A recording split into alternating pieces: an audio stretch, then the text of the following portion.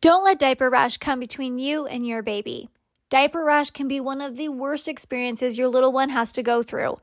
Keeping their delicate skin healthy and happy shouldn't require a spatula to apply thick and goopy treatments that can be just as irritating and uncomfortable. When my oldest was little, she would get the worst diaper rash.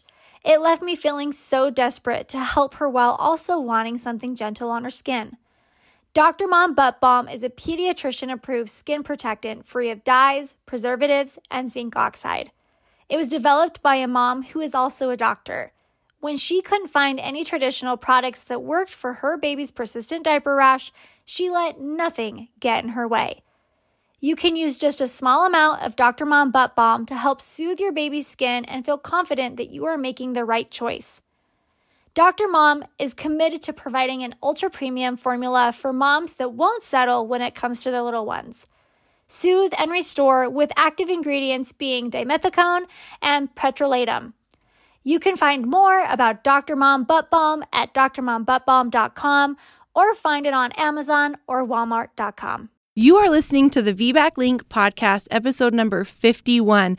Today, we are retelling Meagan's VBAC after 2 C-section story. Guys, if you heard it before, you're going to want to hear it again because it is truly amazing and inspiring. And for all of you that have had more than one cesarean, you're going to be able to relate to her and pick up all these nuggets along the way to carry with you to your own births. You are tuned in to the VBAC Link podcast with Julie Francom and Meagan Heaton, VBAC moms, doulas, and educators here to help you get inspired for birth after having a C-section. Together, they have created a robust VBAC preparation course along with this uplifting podcast for women who are preparing for their VBAC. Although these episodes are VBAC specific, they encourage all expectant moms to listen and educate themselves on how to avoid a cesarean from the get-go. The purpose of this podcast is to educate and inform.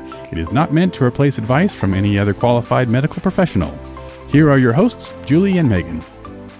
But before we get into any of it, Meagan herself has our review of the week. Okay, you guys, we have a review today from Terry, and then it says CNM, which for anyone that does not know what CNM stands for, it's Certified Nurse Midwife. So that just makes me smile that a midwife is commenting on or giving us a review. And this is on the Apple Podcast. She says, I am a home birth CNM.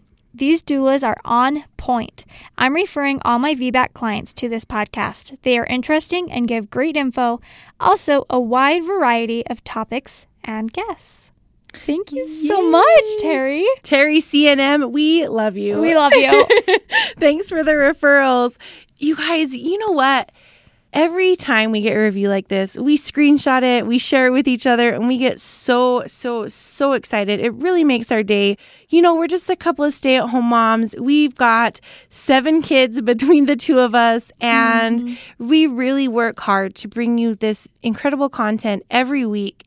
And it takes some time, but you know what makes it all worth it for us is getting these reviews, just like the one Meagan read for you today. So if you haven't already, head on over to Apple Podcasts or Podbean or Facebook or even Instagram and shoot us a message. Leave us 5-star rating. Tell us what about this podcast really makes your heart sing, because let me tell you, you doing that is going to make our hearts sing, and it really motivates us to keep bringing you all these amazing stories from these amazing women every week. It also helps all of the women out there who are searching for stories that are just like these on the podcast to be able to be found. Yeah. It bumps up our ratings and makes us Apple show up higher on the search results so that we can reach even more people just like you. All right, let's get into it. Are you ready for this? You know what? Let me tell you a little story about Meagan before I let her start talking. When I first had this idea of starting a VBAC company, it was probably right after I had my first VBAC. And it's just kind of an idea stirring around in my head for years, really. And then by the time I was done having my babies, I was all done having babies, and I knew I wanted to jump head on back into doula work and supporting VBAC women. I knew I wanted to get this started as well at the same time. And I knew I wanted a business partner, and Meagan's name instantly came to my mind. And I was like really kind of scared to call her. I'm like, Meagan and I, we'd known each other in the doula community. We'd been to like ICANN meetings together and things like that. And so we knew each other. And but you even donated some of your sitz bath. Or actually, you bought it for me. I bought you some Epsom She bought me some Epsom salt bath before my Because if you didn't know, magnesium. Yes. Yes. What? So I reached out to her. She was killing it in the doula world. She had been, she'd rocked her VBAC after 2 C-sections by this point. And it was just an incredible human and an incredible doula and an incredible mom. And I was so nervous to approach her about this because if it wasn't her, I didn't know who else I would want to be on this journey with me. And so I took her out for chocolate cake to sweeten the deal a little bit. And she said yes. I feel like I know what a man feels like when he proposes to his future wife, right? I'm like, oh, she said yes. She said yes. She made me wait a week, though. I did make that you was wait. rough. I went on vacation, you guys, so yeah, it was in Mexico, just not on my mind. But yes, it's been a real journey and an incredible ride with her. And before, even though like it was my idea at the beginning, like to do all of this, I feel like right now it's like our company. Like I couldn't imagine this being anywhere near where it is right now if it wasn't for her. And so I feel like it's gone from me to we. Pretty couple little bumps along the way, but we're here and it's been incredible. And awesome. Before I turn this into the I Love Meagan show, even though I do love Meagan, I'm going to let her share her VBAC after 2 C-sections story with you. And then we're going to talk a little bit about some statistics surrounding VBAC after multiple cesareans. Well, thank you for making me blush over here. And the feeling is mutual. I absolutely love working with Julie and being here alongside with all of you. This has just been an amazing journey. So, yeah, my story, it is just a long one. So I'll just kind of give you a little bit brief introduction into my 2 C-sections. So my husband and I got married. And I immediately wanted to have babies, and he did not quite yet. And I'm actually glad that we didn't because we had a lot of fun. But when it came down to it and we were ready to have babies, I got pregnant. We were so excited. And, I was young. I was young. I was 23. And I didn't really focus too much on birth. I didn't pay attention to the way babies even got the physics of birth. I didn't really pay attention to it. I didn't really take any childbirth classes. I just enjoyed being pregnant, enjoyed, every little stage of movement. And then, of course, the acid reflux. So that was joyful. And just really enjoyed my pregnancy. And then it came down to the end, and I was swollen, and I was miserable, and I was ready to just meet my baby. And so I was doing all the things in the book, running up and down hills, swinging on swings, jumping on trampolines. I went pretty far and actually drank castor oil. Yeah. So I drank that because I was so desperate to just have my baby because I was so miserable. And a few hours later, my water broke. Now, I don't know if that was coincidence or if castor oil just worked, but it happened. And I woke up and I remember feeling like, oh my gosh, this is it. I'm going to have my baby. Tomorrow because it was 11 p.m. And I told my husband to wake up because, my water broke, and I started getting in the shower and getting ready, and I started kind of feeling some contractions here and there, little tiny ones. But, my doctor said, if your water breaks, come right in. So I didn't know any different. So I took a shower really quick because I wanted to feel a little bit ready. And that's what we did. We packed our bag. I got a towel to sit on so I didn't get the seat wet, and we headed to the hospital. So I got to the hospital and they checked me, and I was a 1, a lovely 1. And I was like, oh, okay, and contractions weren't bad. They were okay. But then shortly after, they came in and they said, all right, we're going to have to start Pitocin. And I was like, okay. Oh, whatever that is. And then I really felt what that was. And I was clinging to the bed and begging my husband, help me do something. But I didn't want an epidural. And he was like, get an epidural. I'm like, no. But then I just didn't know what to do. So I got an epidural and I sat there. I sat there in the bed. I didn't move. I didn't go to side, really. I mean, barely. I just sat there. And a couple hours later, I was checked and I was like 3 centimeters. And I was kind of feeling excited. I was like, okay, like this is going. So I checked in at 1. That was at like 5. So like from 1 to 5, I went from 1 to a 3. And I thought I was doing pretty good. And then by 9 a.m., I was still a 3. And that was hard. And they continued to up my Pitocin. They did say that my baby had a little decel, but they weren't concerned about it. And at noon, I was still a 3. And my doctor came in and said, if you haven't progressed in an hour, we're going to go down to the OR and have a C-section. And I remember it hitting me because my mom, she had C-sections with my sister and I, and with the same doctor, ironically enough. And I didn't want that. And I told him that I didn't want a C-section even in the prenatals. And he was like, oh, no, it's fine. Like, because my mom had C-sections because her pelvis was too small. And I was too big. Yeah. And he told me that, don't worry, like women's bodies, they make their babies as big as they need to get them out. And so I just was like, okay. So when he came in and he told me that, I was just like, what? Wait a second. And I crumbled and I didn't know what to do. And so I just sat there for the next hour because I didn't really have anyone helping me do anything. I just kept turning up Pitocin. And an hour later, I was still a 3. And so he gave my husband a jump chute and wheeled me down to the OR. And I laid there and they strapped me to the table, my arms. And I remember just laying there and I was freezing. And all I can remember about that birth is the doctor and the assistant talking about the recent trip. My doctor just got back from Hawaii, lucky him. And that was the first snowstorm of the year, and it was a big one. I didn't even know what was happening outside.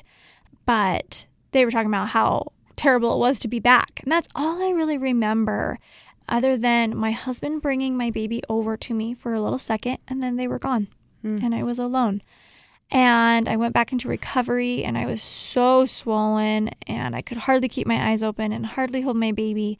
And then we went back and yeah, I was like, whoa, like I was happy to have my baby. I was happy to have her in my arms, but I was struggling. So after that, I kind of started researching a little bit, because at that point I still had heard once a cesarean, always a cesarean. My mom had 2 cesareans. So I figured that was my fate. That's what I was going to do. I was going to deliver via cesarean section for all my babies. And then I realized there's a thing called VBAC. Vaginal birth after cesarean. And I was like, what? It is possible. I'm going to do that. That's what I want to do. And I started becoming pretty passionate about it and started really educating myself. Kind of ironically enough, for some reason, uterine rupture didn't scare me when I was prepping for that birth at all. I don't even think I remember paying attention to it. Yeah. But I started prepping, I started researching, I started really wanting to hear stories, reading blogs. Podcasts weren't really a thing back then. Maybe they were, but I didn't know about them. I think they were just brand new. Maybe. Yeah. So I didn't really know. So I just read a lot of stories and talked to a lot of people. My doctor said, absolutely, that is no problem. We will totally let you VBAC. And I was like, okay, cool. So then my friend had a vaginal birth, unmedicated, at home. And she told me her story. And I was like, whoa. I was blown away. And she talked to me about her midwife and her doula. And I was like, doula? What? What's a doula? I still hadn't even known. Like, I did all this research about VBAC and I still didn't even really know what a doula was. And so she talked to me and was like, you should hire my doula. She'll take care of you. And so I was like, okay. So I told my husband, I was like, okay, I want a doula. And he's like, what? A doula? What is that? And I told him and he was a little upset. And he was like, no. We're not doing that. Like, we're not spending money on an extra person to come and replace me. Oh. And I remember that conversation just like it was yesterday. We were out to eat at dinner. And I was like, what? Wait, no. It's not like that. It's not like that. And he was totally turned off to the idea and he just didn't understand. And so later on into my pregnancy, I was 38 weeks, like 2 days. And he's like, hey, I have a business trip that I have to take. I was like, okay. So he left. He's like, it's fine. You're not going to have your baby. And the day he left, I started losing mucus plug. And I was like, oh, something was happening. And he's like, no, like, you'll be fine. And I was like, okay. And then the next day, my water broke again. No contractions this time. And so I called him and told him, well, you better come home because we're going to have a baby. And I knew I wanted to wait. And I started getting on my VBAC forums. And I was like, okay, my water broke. What do I do? Like, you know, and all these women are talking to me and telling me, like, just wait it out. Like, go to sleep, eat, rest. You know, all the same things that a doula would recommend. And I was like, okay, all right. And so that was at like 3:00. And the day continued. And finally my husband got home. But right before that, I was like, okay, I'm just going to start pumping. I'm just going to see if I can get these contractions going. And so I was like, ooh, I actually think I'm starting to feel something. So I started pumping and getting some contractions and was really excited. And then a big gush happened just all over the floor. I mean, like in the movies, like whoosh, all over the carpet. And then footprints, wet footprints all the way on the one floor. And my cousin was with me and she's like, oh boy. And so contractions kind of started a little bit after that.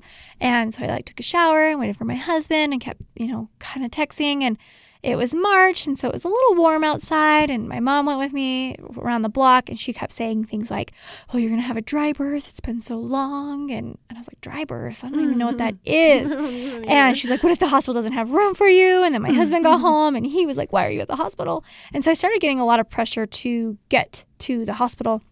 And I didn't have a doula or anything. My cousin was with me, but she kind of didn't feel welcome, I guess, because of the outside pressure that was coming in, if that makes sense. And so she left, and we all got in the car, took my daughter, got to the hospital, confirmed my water broke, and they're like, okay, you're going to stay here. I was like, okay. I requested a doula, guys, I love doulas, apparently. I requested a nurse that was VBAC friendly and unmedicated friendly because I really wanted to go unmedicated, even though I really didn't even do that much to prep. Thinking back, like I thought I did, but I didn't. And so she came in and oh my gosh, she was amazing. She was absolutely amazing. She also was a doula before she became a labor and delivery nurse. So she was helping with counter pressure and the peanut ball and just really helping me. And my cute husband, he was so exhausted, I think, of just making his way home that he went to sleep. And so her and I, we just chatted. We chatted about doula. We chatted about her journey, you know, of how she became a doula and a labor and delivery nurse. And she just wanted this VBAC for me.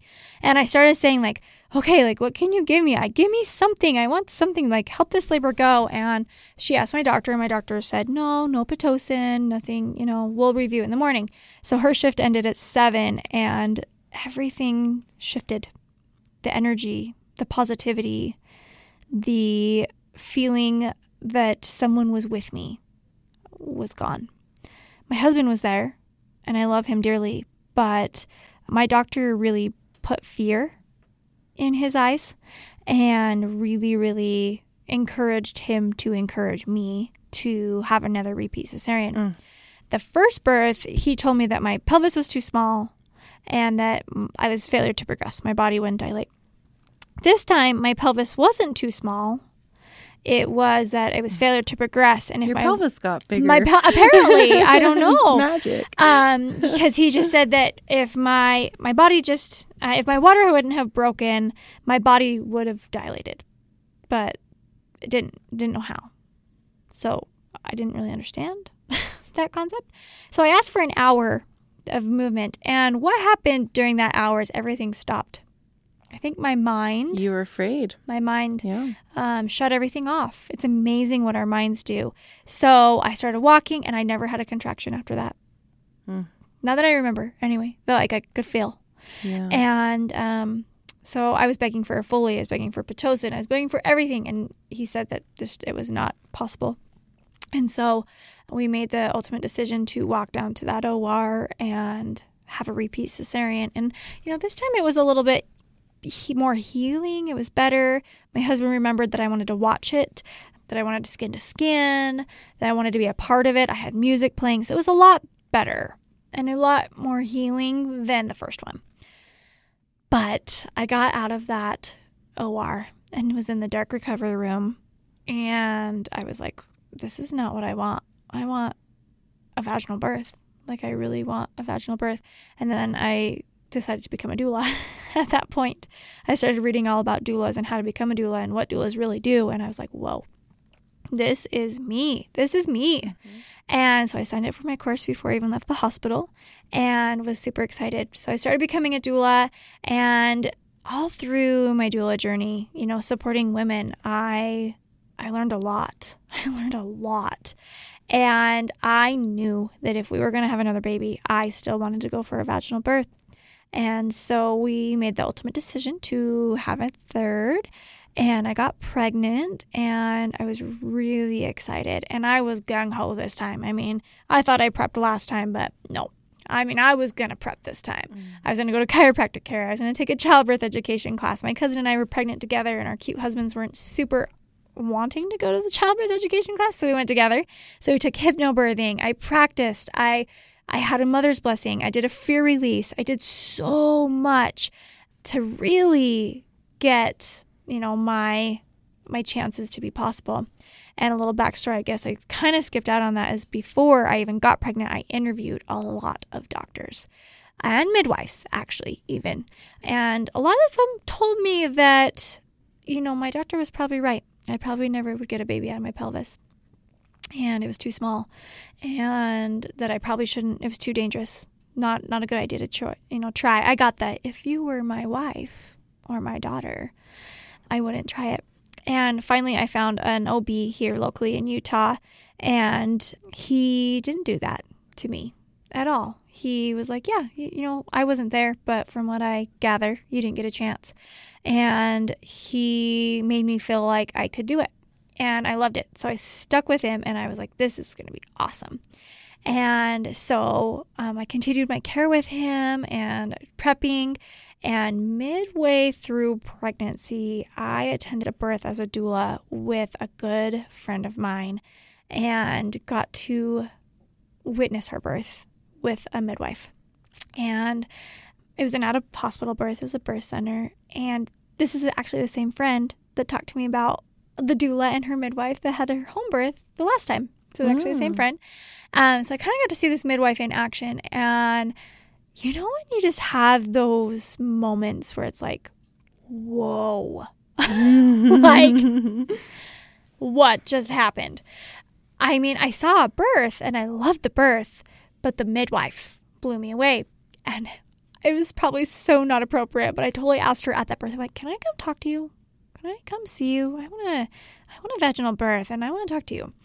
And so she said, absolutely. So I got my op reports and I went and took them up to her, and she did like a pelvic check and everything. She's like, this pelvis is pretty dang roomy. Like, you're good. Like, you just haven't had a chance. I absolutely feel confident in you delivering vaginally.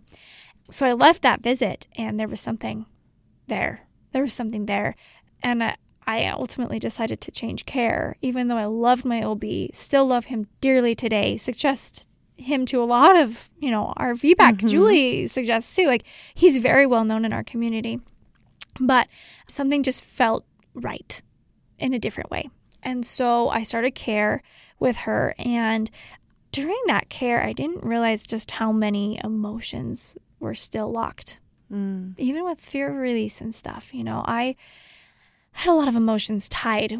Something that my doctor told me during my second C-section was he was glad that I did not VBAC, because I for sure, he used those words, for sure would have ruptured.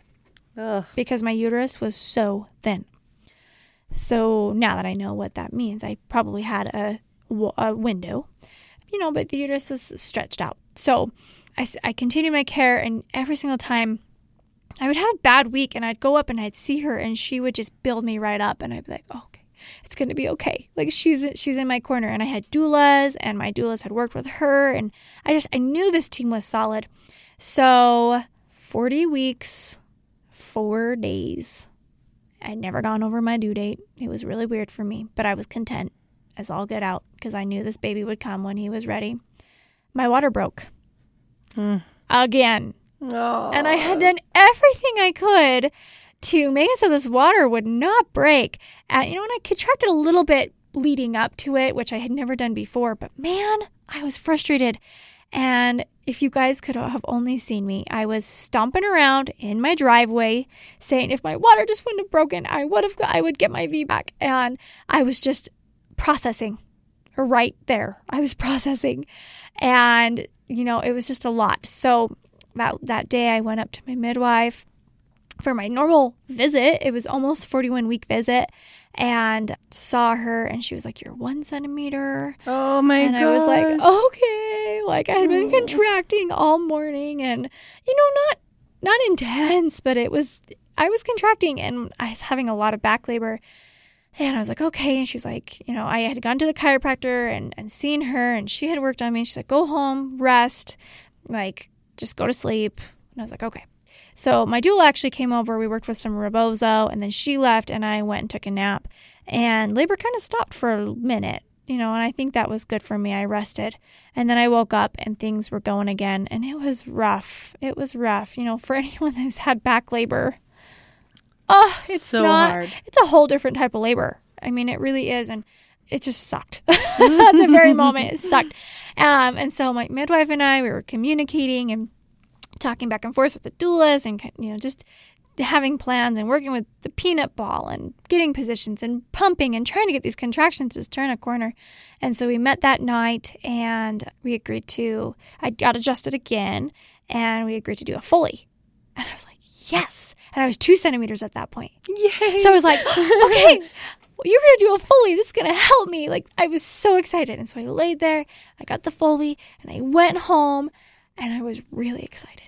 And then I had to pee really bad. And so I went in, and I sat on the toilet, and guess what happened? Your Foley bulb fell out. Freaking popped. Oh. Yeah, it popped. And I thought to myself, well, dang it. Oh, no. And then I stopped, and I thought, and I said, you know what? It's not the way. It's not the way I need to dilate. For whatever reason, wasn't the way I needed to dilate, but I needed to continue going. So I continued and laboring, and it was just a fun night, a fun night. If anyone hasn't heard about my lovely husband's episode. Yep. Tell him. Call him out. Back in the husband episode. Oh, you guys, I was a moaning and a groaning. I was coping loudly, and I chose my little boy's room. That's just kind of where I felt comfortable, and I felt close to my little boy. And my cute husband at 3 a.m., he was so frustrated.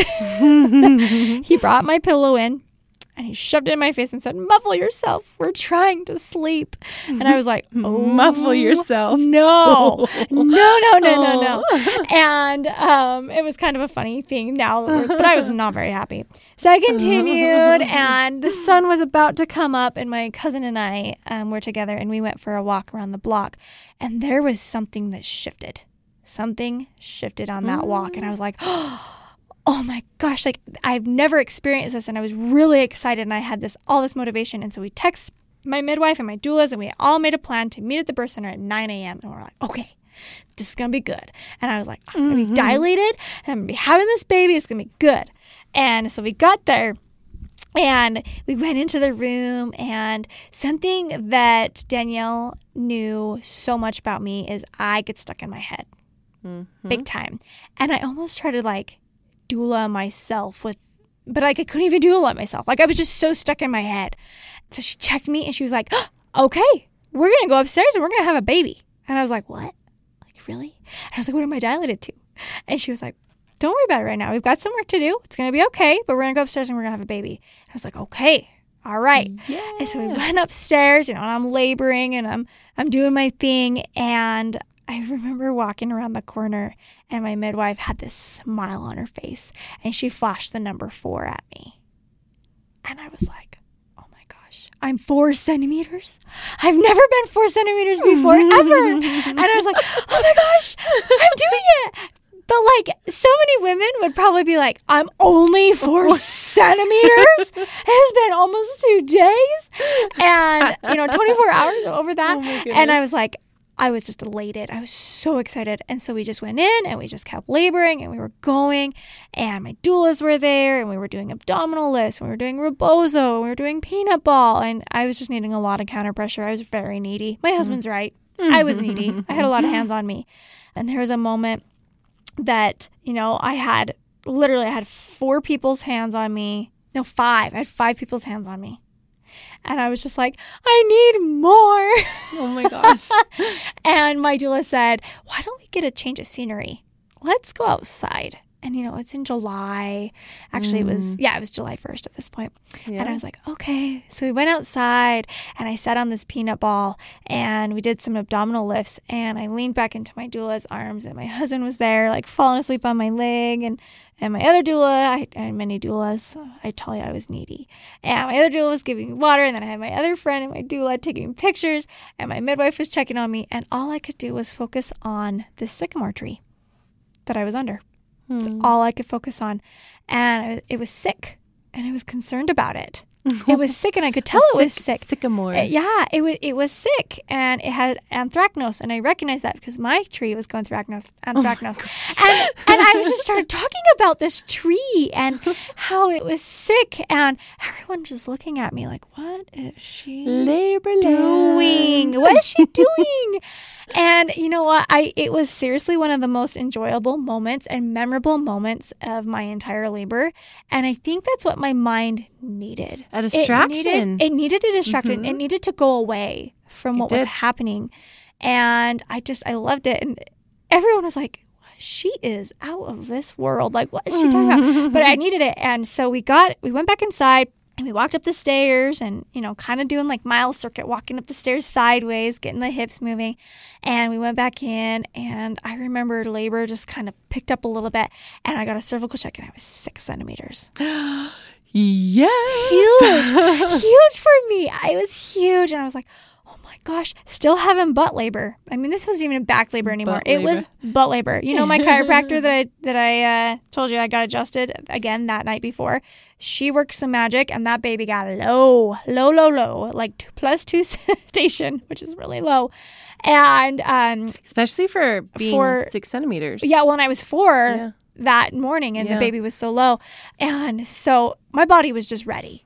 Like, she helped my body get, and I will forever be grateful for her as well. In fact, I have a picture of me right after labor, and I called her. My midwife dialed her, and I called her, and I was like, I did it, Christine, I did it. And I was so excited. But so we went in, and things were just going. I was 6, and I was feeling really excited, and then I hit that like little down, like, this is not gonna happen, like, this is taking forever moment. And I was on the toilet laboring, and trying to get things going. And my cute doulas, they went in and they did like a prayer circle. And I was getting like a non-stress test. My midwife just wanted to make sure everything was looking good, and everything was good. And they went in and they did this cute prayer circle. And they came back in and they said, I found this out after, they said that's when my midwife checked me. She checked me and was like, okay. I was on the toilet, and she was like, okay. I was like, what? Okay, what? And like, she walked away, and she brought a birth stool in, and like, I mentally knew what that meant. I had seen it before, but it couldn't have been. There was no way, right? And I was like, what's happening? What is happening? And my doula was like, you're gonna have a baby. And I was like, no. And my midwife like invited me over to the birth stool, and she was like, let's have a baby. She's like, you're gonna have a baby right now. And I was like, what? Yay. And so they set me up, and I sat on this stool, and I had everyone surrounded me, and my husband was behind me holding me. And I just remember looking down at my midwife, and I was like, this is happening. And she's like, okay. She's like, you're going to push. I was like, okay. All right. So I started pushing, and everyone's face just lit up. And I was like, oh, something happened. And then I remember feeling so much pressure and saying that, there's so much pressure. And they're like, yeah, that's your baby's head.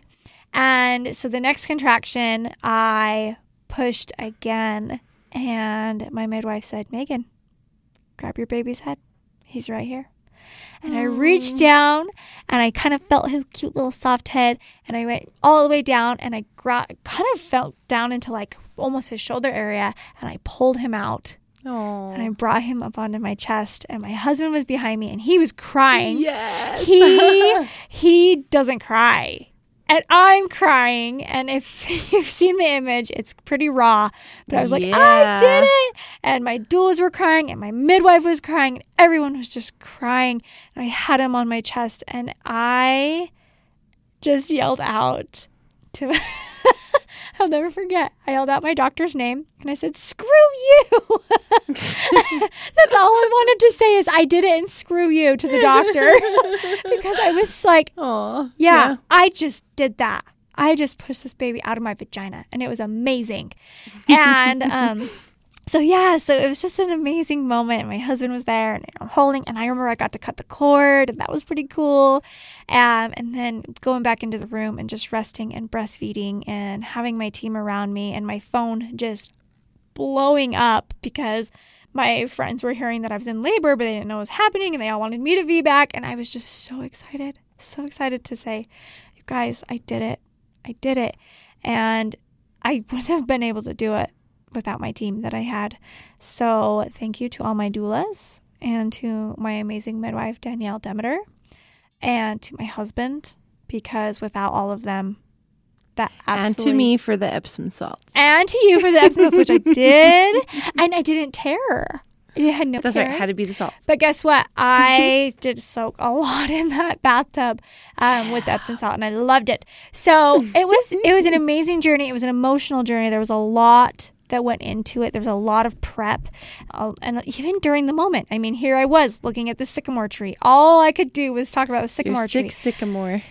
And there was a lot of stuff, and there was a moment where my midwife, she just hugged me, and she held on to me, and she whispered in my ear and told me that I was strong, and told me that I was okay, and that this was going to be okay. And I believed her, and everything turned out beautiful, and I wouldn't have changed anything at all.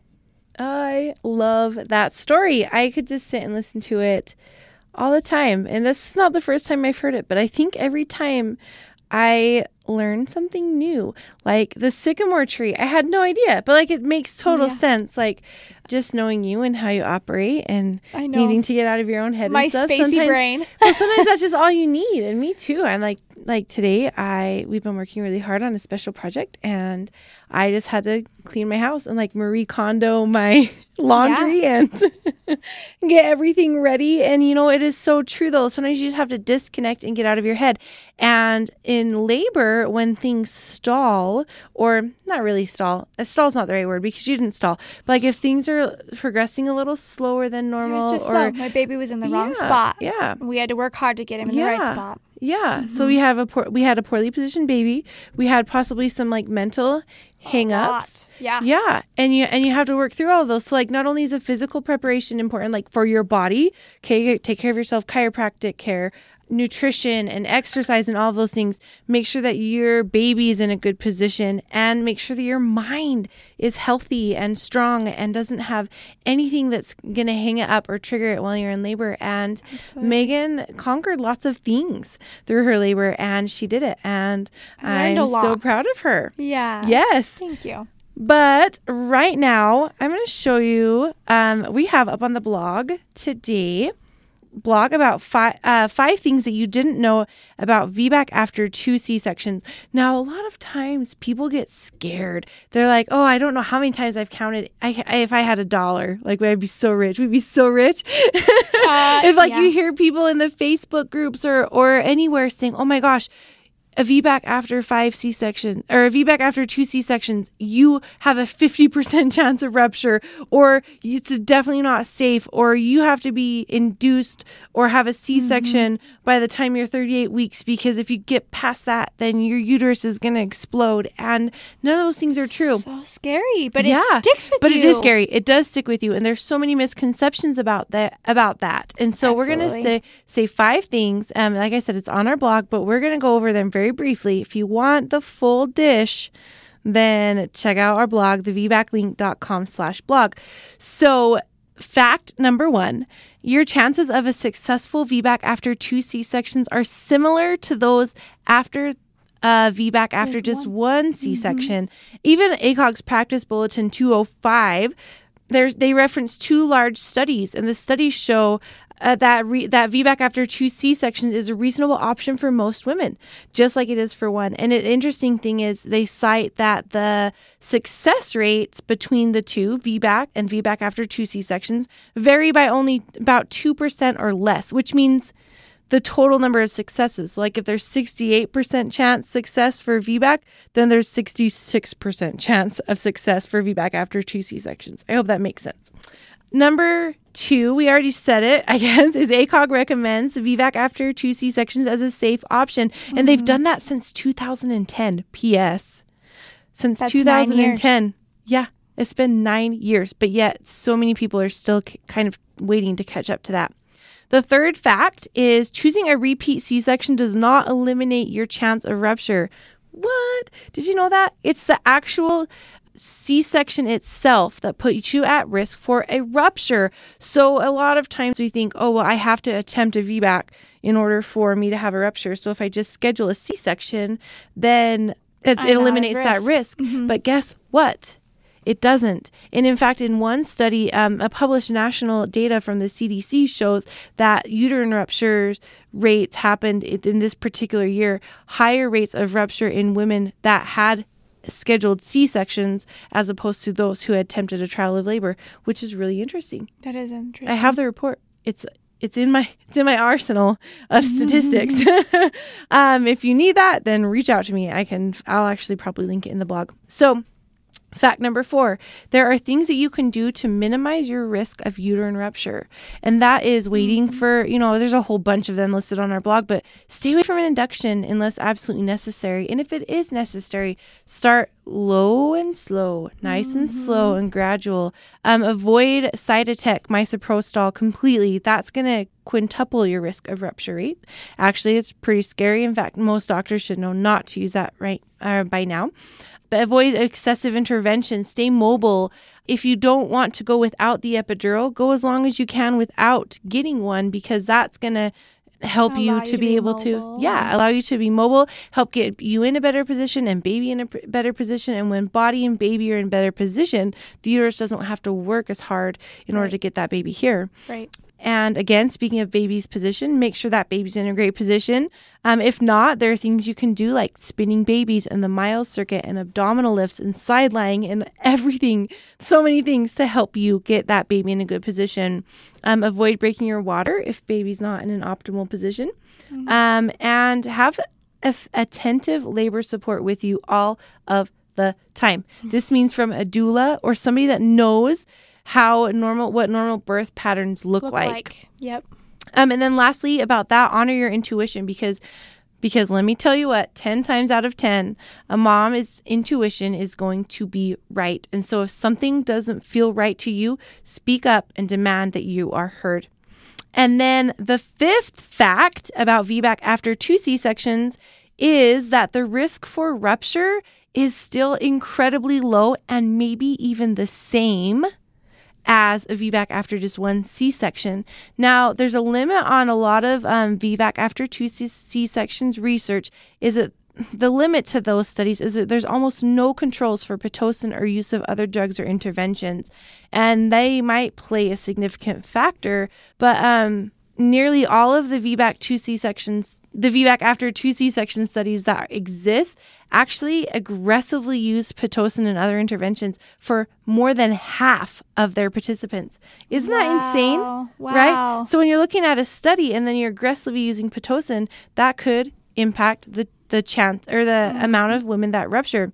So it's really impossible to know for sure what the true underlying rate of rupture is in VBAC after 2 C-sections, although it seems very likely that the average rupture rate of VBAC after 2 C-sections is at the most 1.4%, and that is cited in the ACOG Bulletin number 205.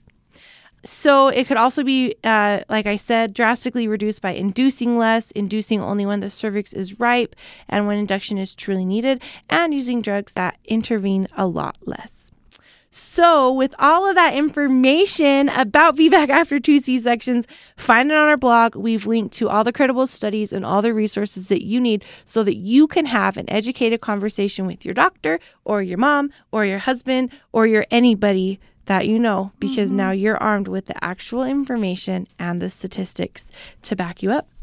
Meagan, thank you for sharing your story today with us. Thank you. And I wish that I had those stats. I wish that I had our class back then, because there were so many people that would tell me some really scary things, and I wish I would have just had all of those facts and stats right there in my back pocket, because it's a little overwhelming to go and search for all of those things. So I love that we're sharing these, and I love our class, obviously, but I just remember so many times where I'm like, oh, I just wish I could just prove to someone it's not as bad, it's not as scary as you think. So, and speaking of our class, did you know that we have our very own At Your Own Pace online VBAC prep class that you can take and you can enroll in right now? You can find all the info at thevbaclink.com/VBAC-class. And if you get lost, then just head to the VBAClink.com. There's going to be a big old menu button right there for you to click. Would you like to be a guest on the podcast? Head over to thevbaclink.com/share and submit your story. For more information on all things VBAC, including online and in-person VBAC classes, the VBAC blog, and Julie and Meagan's bios, head over to thevbaclink.com. Congratulations on starting your journey of learning and discovery with the VBAC Link.